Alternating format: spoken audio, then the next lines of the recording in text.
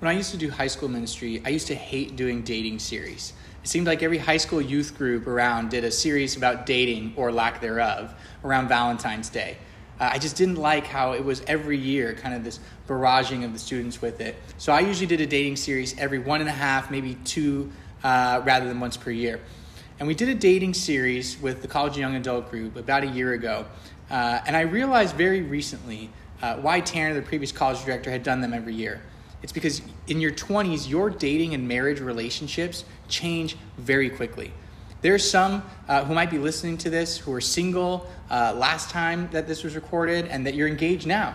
Or there's some who are in long-term relationships, the last time I preached on this, who have been single as a Pringle since last summer. And there's some who have largely moved on because they're married or they're looking forward to engagement. And there's some of us who maybe were in long-term relationships and now marriage feels even further off. You know, I remember my senior pastor at the church I came from, he would talk about marriage often, and it made me angry. After years of being single in my 20s, or my late teens, I should say, that I had no ring by spring after college. And he used to say, but here's the thing, if that's you, don't worry, because this is your pregame pep talk. And at the time, I didn't appreciate it. Yet the older I've gotten, I remembered and I've realized how I've internalized far more of his sermons on the theology of marriage and sex than I did compared to some more emotionally charged messages I may have heard elsewhere that made me cry or made me, feel inspired or a certain way. And that's why I'm doing this series. This might not feel applicable right now at this very stage in your life. But if you internalize it, it will bear fruit and save you heartbreak in your future relationships. I usually say this in regards to finances, that boring finances are good finances. I like to think that if I'm doing my job well of forming us away from the things of the world and into the image of Jesus, that you may wonder if I've done anything at all. See, I've wondered for so long if that senior pastor did anything at all for me, because I didn't have an emotional experience from it at the time. But it yielded the most spiritual fruit in my life over the years, and I'm only just now realizing it. So this week, we're going to be creating or looking and constructing a healthy theology of sex and marriage. Next week, we'll be looking at singleness and dating. And then week 3 will be on longer-term dating and engagement. We're sort of starting with Return of the Jedi here and then going to A New Hope and finishing with The Empire Strikes Back. And I take this stuff seriously because right now, I'm batting 1,000 with my wedding officiating, meaning 100% of the few couples I've pronounced husband and wife are still together. And when I do marriage counseling, I take it seriously. We get into the nitty-gritty. So if you're listening to this and you don't want to do marriage counseling, if you just want to, if you don't want a marriage that's forged in fire and tempered like the strongest steel, if you just expect a good marriage just happens, doesn't require any hard work, well, then find someone else besides me to do your wedding. But if you're willing to ask and answer hard questions, to compromise, fight for your marriage, and have God at the center of it, I'm happy to officiate and do premarital counseling. Now, some of what we'll talk about is stuff that you'd get in a marriage counseling course or something like that as well. But I want to give us sort of the 3 main things that are going to form this message. And I'm not always going to say these things as verbally or as clearly. But if you're ever kind of wondering, what is he getting on about? Why is he even talking about this? It all relates to these 3 main points in constructing a good theology of sex and marriage. And the first is understanding a myth that the world tells us, whether overtly or subversively, is that relationships should be easy. This is a lie we get from the world. That we think, my future marriage, my relationships, it should just come naturally. It should be easy. It should be this spark and this fire that just kind of never grows dim. I never have to tend to. But the truth of God, the truth that we see in the Bible and really through just about any good pastor or counselor's experience is that marriage is hard work. That good marriages require hard work to keep them doing well.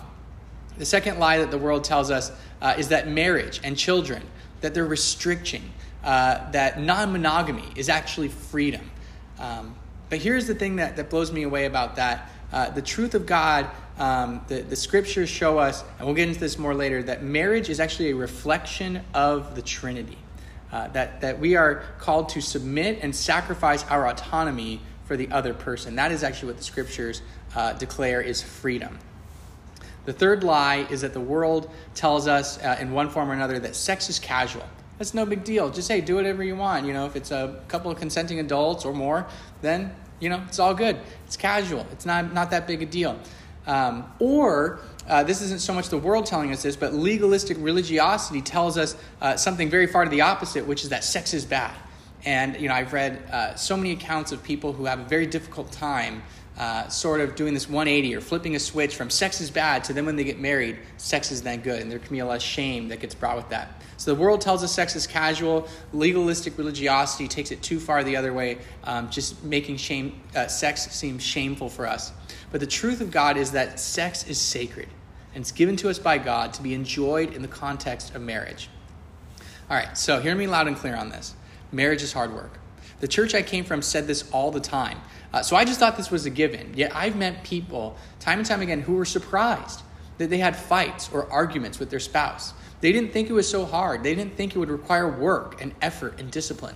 And I'm convinced that's why so many people don't want to get married today. My wife Gracie and I have friends who they're sort of just perpetually dating. They never solidify it in marriage.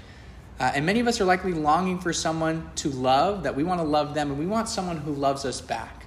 And are being formed to desire what the world offers, which is not that, which is cheap sex, rather than sex in a loving covenant relationship that's built on work, effort, discipline that comes with marriage, and not just this perpetual casually sliding in to dating. It probably feels weird to think that sexual desire is a good thing. And I've had conversations with many people from different churches where they've been conditioned to see sex and dating as sinful, impure, and rebellious. What's interesting, though, that we see in the scriptures is the whole book of Song of Solomon, or sometimes called Song of Songs, is really just a celebration of sex and desire, meaning it's a good thing to want someone and have them want you back. See, sometimes in church, people talk all about the importance of selfless agape love in marriage. And that's a good thing. You're going to need that. But agape love is really just charitable love, meaning you love the other person the way God loves us, meaning God is giving grace and love to us that we can never fully return to him.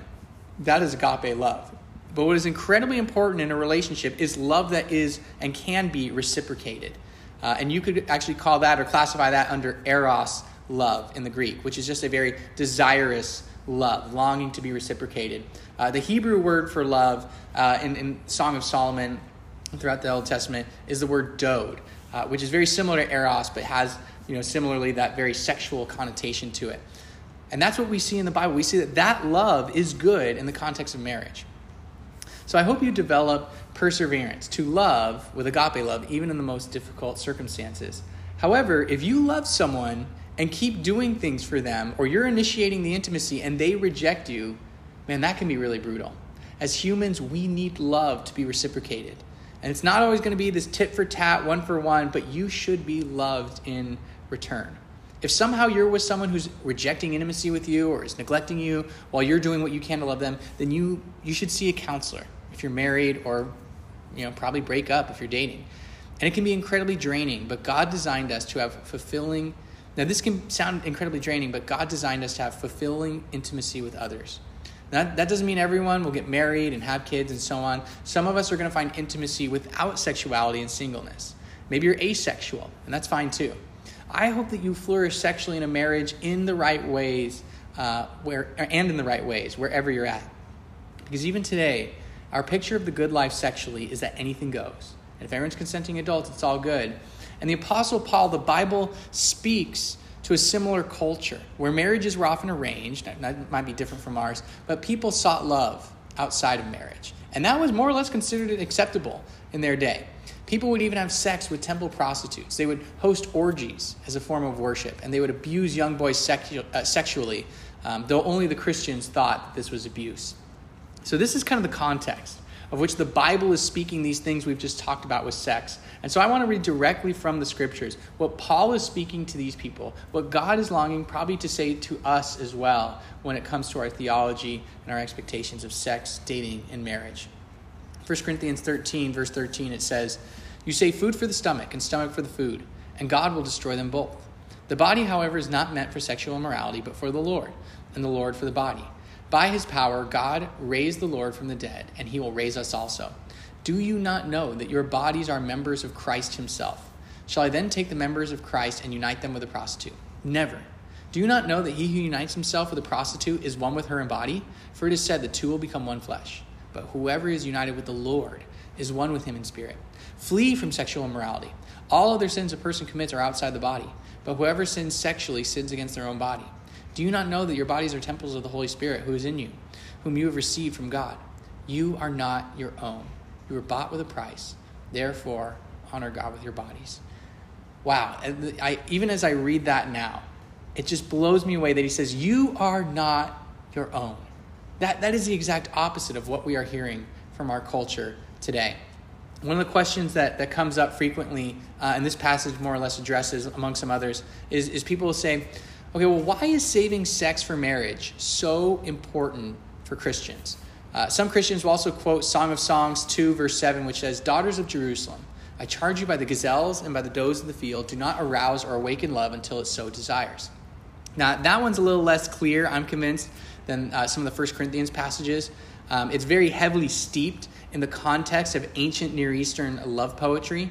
So, for us, when we read that, so much of Song of Songs just seems so bizarre to us. And it really is, it's a song. It's a celebration, not always so much a teaching or instruction. So imagine going back in time and translating Taylor Swift or Bruno Mars into Hebrew for these people.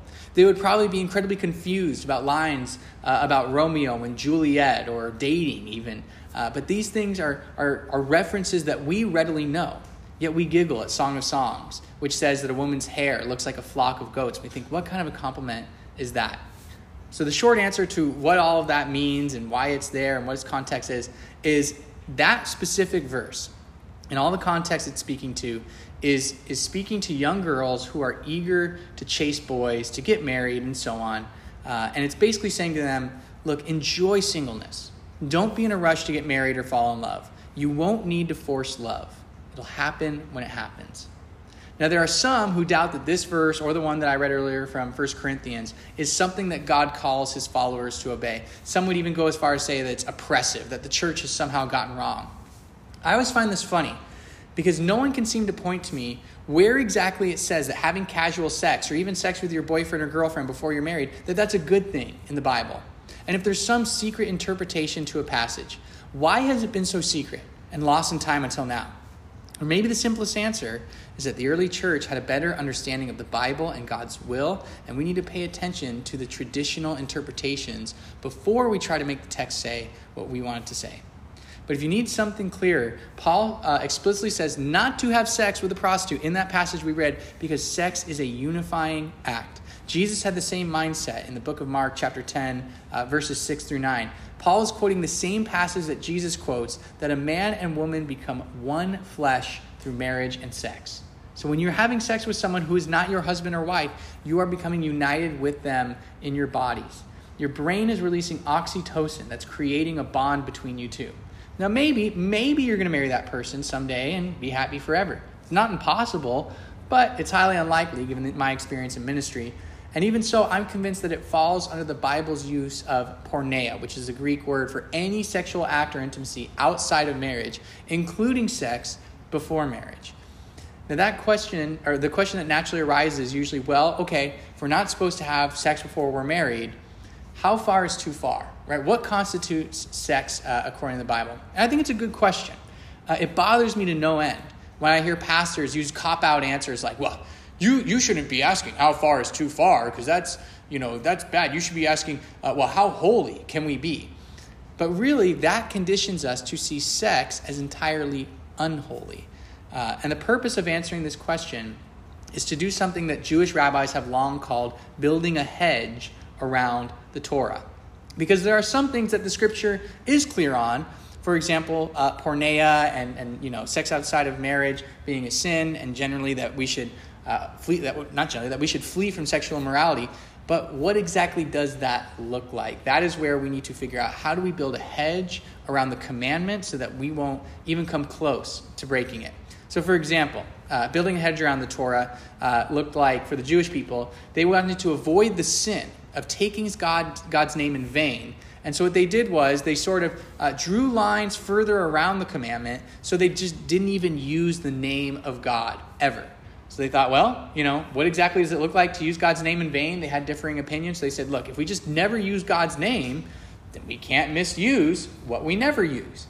And so what we can do is sometimes We think, though, that crowding the line, that even going close to having sex before marriage can be a sin when it's really the sex before marriage itself. Good example of this. In the New Testament, Paul discourages people from getting drunk, not because drunkenness itself is a sin, but he says it leads to debauchery, which is sex outside of marriage. See, it's not getting drunk that's the sin, it's what often comes after. So he's saying, look, to avoid breaking the commandment, let's build this hedge around the Torah. Let's set this in place so that we don't even get close, or we don't do something that's going to get us close to breaking this.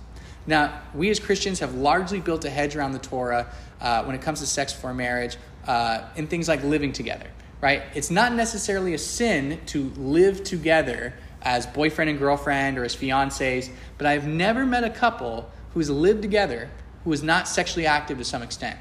Now, I don't know, maybe you've heard it loads of times and you can prove me wrong, but I have never seen it, which is why that hedge around the command is to keep us there from stumbling into it. Now, I came from the kind of church where they celebrated people whose first kiss was on their wedding day. And me being a good little, brand new Christian boy, didn't know anything else about it, I was inspired. And I was like, okay, I was already a nerd and hadn't kissed anyone anyway, so I thought, okay, I'm going to save my first kiss for my wedding day. And here's the thing, you are welcome to do that.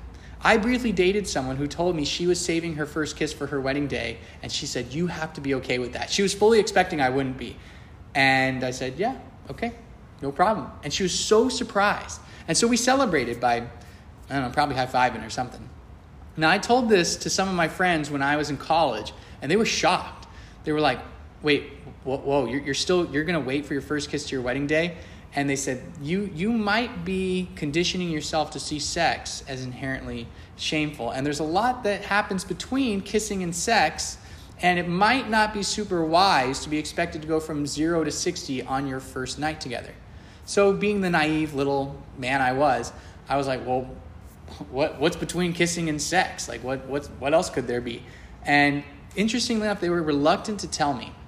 And I'm actually glad that they didn't, because I had that innocence until basically just before I got married. And that is a good thing to have. And I want you to know that you are not broken. You're not damaged. You're not worth less. If you do have that sexual knowledge, if you have had sex before, gone further than maybe you wish you would have. But it's also a good thing to have as little of that as possible before you get married. And that shouldn't be taken away from someone. It's a good thing to be innocent of sexual stuff to whatever extent you can before marriage. Now, something often neglected is that sex is almost never depicted realistically in movies and on TV. And once again, I want to preserve as much innocence as possible, but there's usually more lead up to sex. There's cleanup, sounds and smells, and there's often some pain in the first times you have sex. It's also something that takes time to develop trust with your partner, and usually no one knows what they're doing the first times. But that's often going to get better with time. Now, sometimes it doesn't, and you actually may need to do physical therapy or go to a doctor to get help with some sexual issues, and that is okay. Usually a trusted friend or a sibling will walk you through or will help you learn some of the things that you need to know in the last couple days leading up to your wedding. Gracie and I had this experience and are very grateful for it.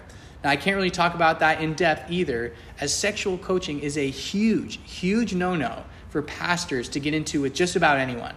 In fact, avoid any person in authority over you who tries to give sexual coaching. It's not inherently sinful in itself. It's just a dangerous road to go down because it can easily lead to sexual misconduct as a leader. It's a good hedge to build around the Torah. There's also good Christian-based resources you can look into when you're engaged and married if you really want more info on this stuff. But let's answer the valid question pastors often get that I mentioned earlier. How far is too far? So here's the general rule of thumb that I think is a good idea when it comes to physical intimacy before marriage. That kissing, usually fine. I recommend not putting your hands anywhere near where men's underwear or bikini is supposed to go. And if you're wondering exactly how to picture that, like picture very large, granny panties kind of thing. Just about every single couple, though, is going to struggle with going too far. That is not permission by any means. But don't think that because you've gone too far, that you are then too far gone.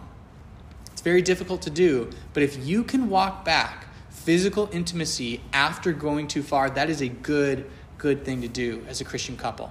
An important conversation to have as you get more serious in your dating relationship is going to be your sexual boundaries and desires. Now, there's a stereotype out there that men have an insatiable sex drive and women have a lower sex drive. And that's often true, not always true. I once had a couple in sort of a post-marriage counseling session years ago who were struggling because the guy was very reluctant to have sex and his wife felt like something must be wrong with her or with them as a couple. And here's the thing, you are not less of a man for having a high sexual libido or a low sexual libido, and you're not less of a woman for wanting sex, even more than your male partner. And the reason I say it's important to have this conversation is to set expectations. That woman was likely going into marriage thinking that he would have the higher sex drive or that hers would at least be equal to his. And you're going to have to compromise in marriage on many things. And sex is one of them to an extent. Those with a higher sex drive are going to have to figure out how to live with less sex than they might have hoped for. And those with a lower sex drive are likely going to need to compromise and figure out what they can do to love their partner with the higher sex drive as well. It is a mutual compromise and mutual submission. And I want to be abundantly clear that I'm not saying a certain sex drive is the right one. Each couple's sex life is going to look different and flourish in different ways. But that is the core of marriage, is mutual love and submission, which Paul tells us about in 1 Corinthians chapter 7. He says, the husband should fulfill his marital duty to his wife, and likewise the wife to her husband. The wife does not have authority over her own body, but yields it to her husband. In the same way, the husband does not have authority over his own body, but yields it to his wife. Paul is referring to sex, by the way, when he's talking about the marital duty. And be prepared for your non-Christian friends to think you're weird and to call this ridiculous. Just embrace it. But as a single person, you are relatively autonomous. And that's the way it should be when you're a single adult.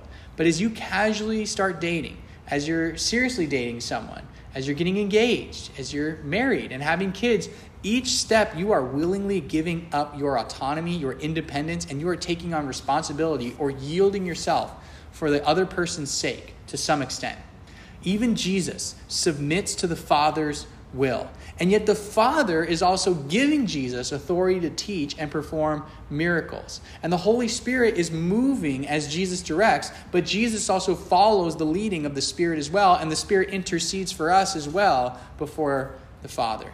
See, this is something nerdy pastors like myself call the perichoresis. That's just a Greek word coming from, it literally just means to dance around, like choreography, being dance writing. It is the dance around, or perichoresis. It's a space-making dance that the persons of the Trinity are constantly doing, of serving and yielding to each other.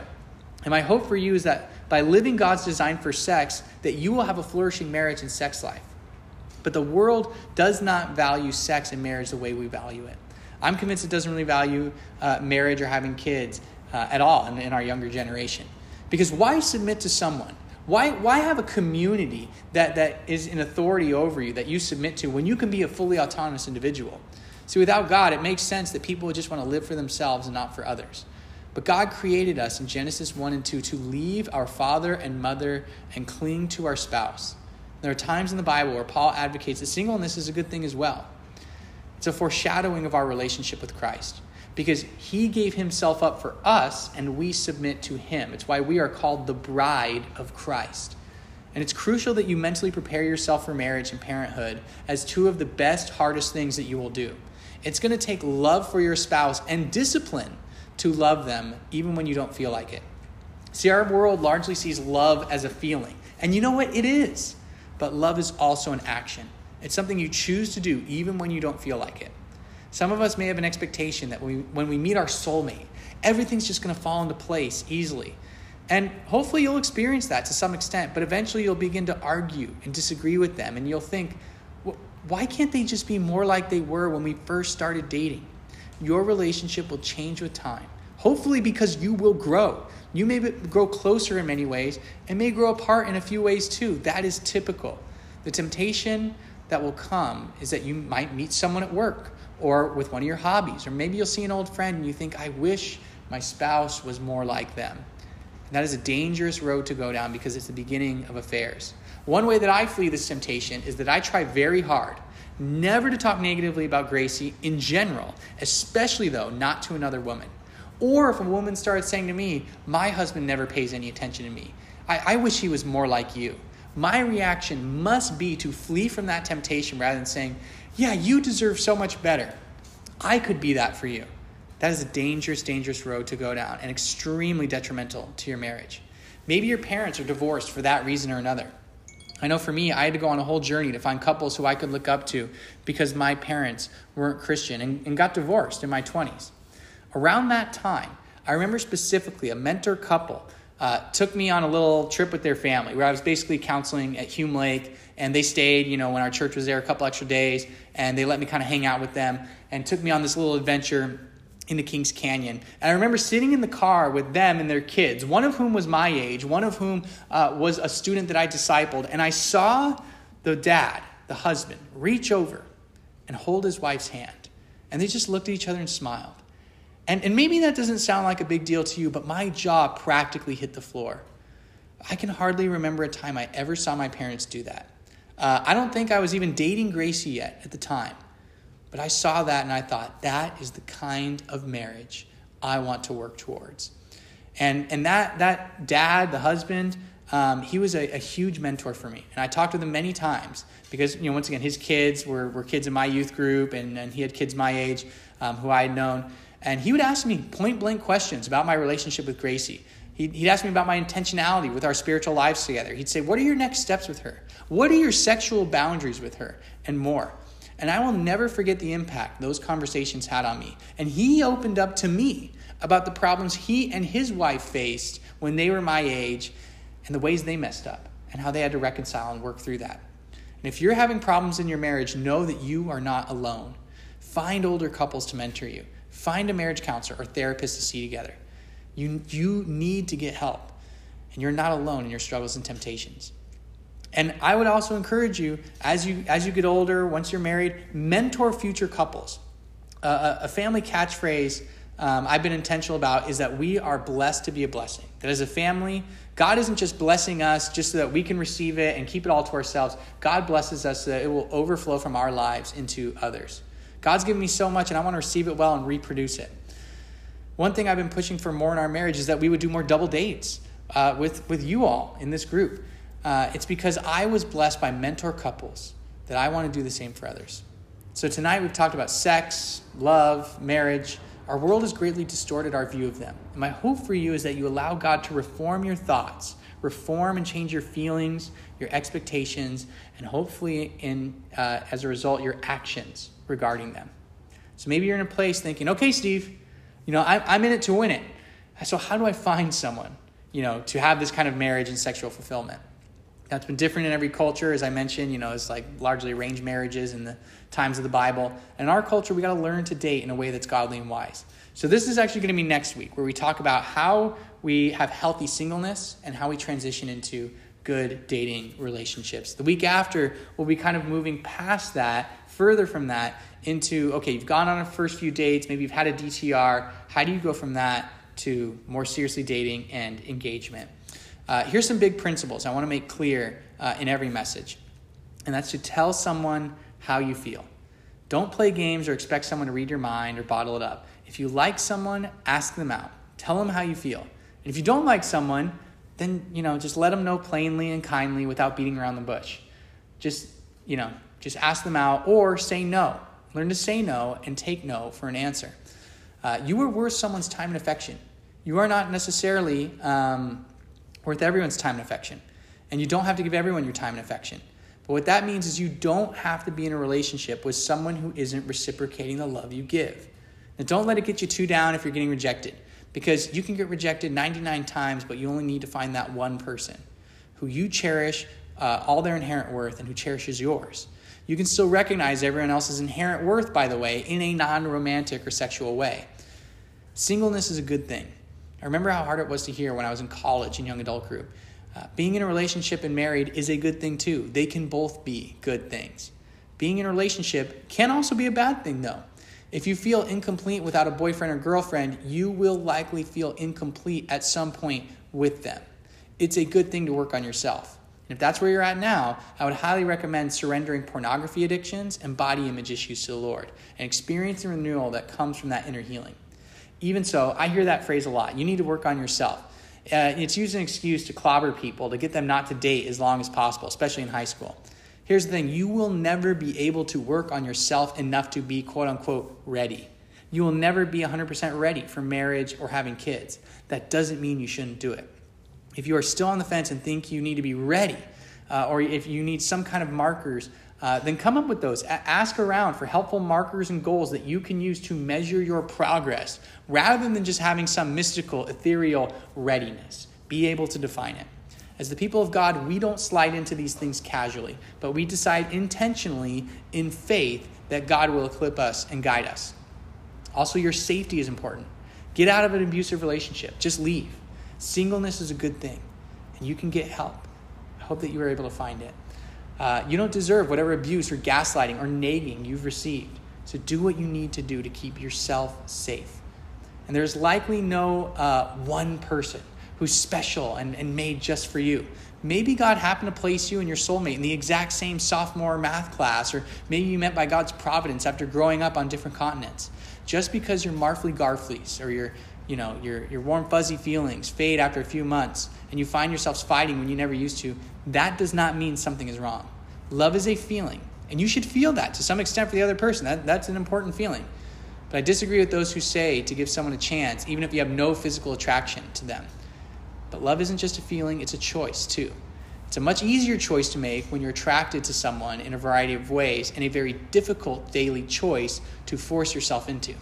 Gracie and I sometimes talk about this, and we thank God that he brought us into each other's lives, because we very well could have never met and then married someone else.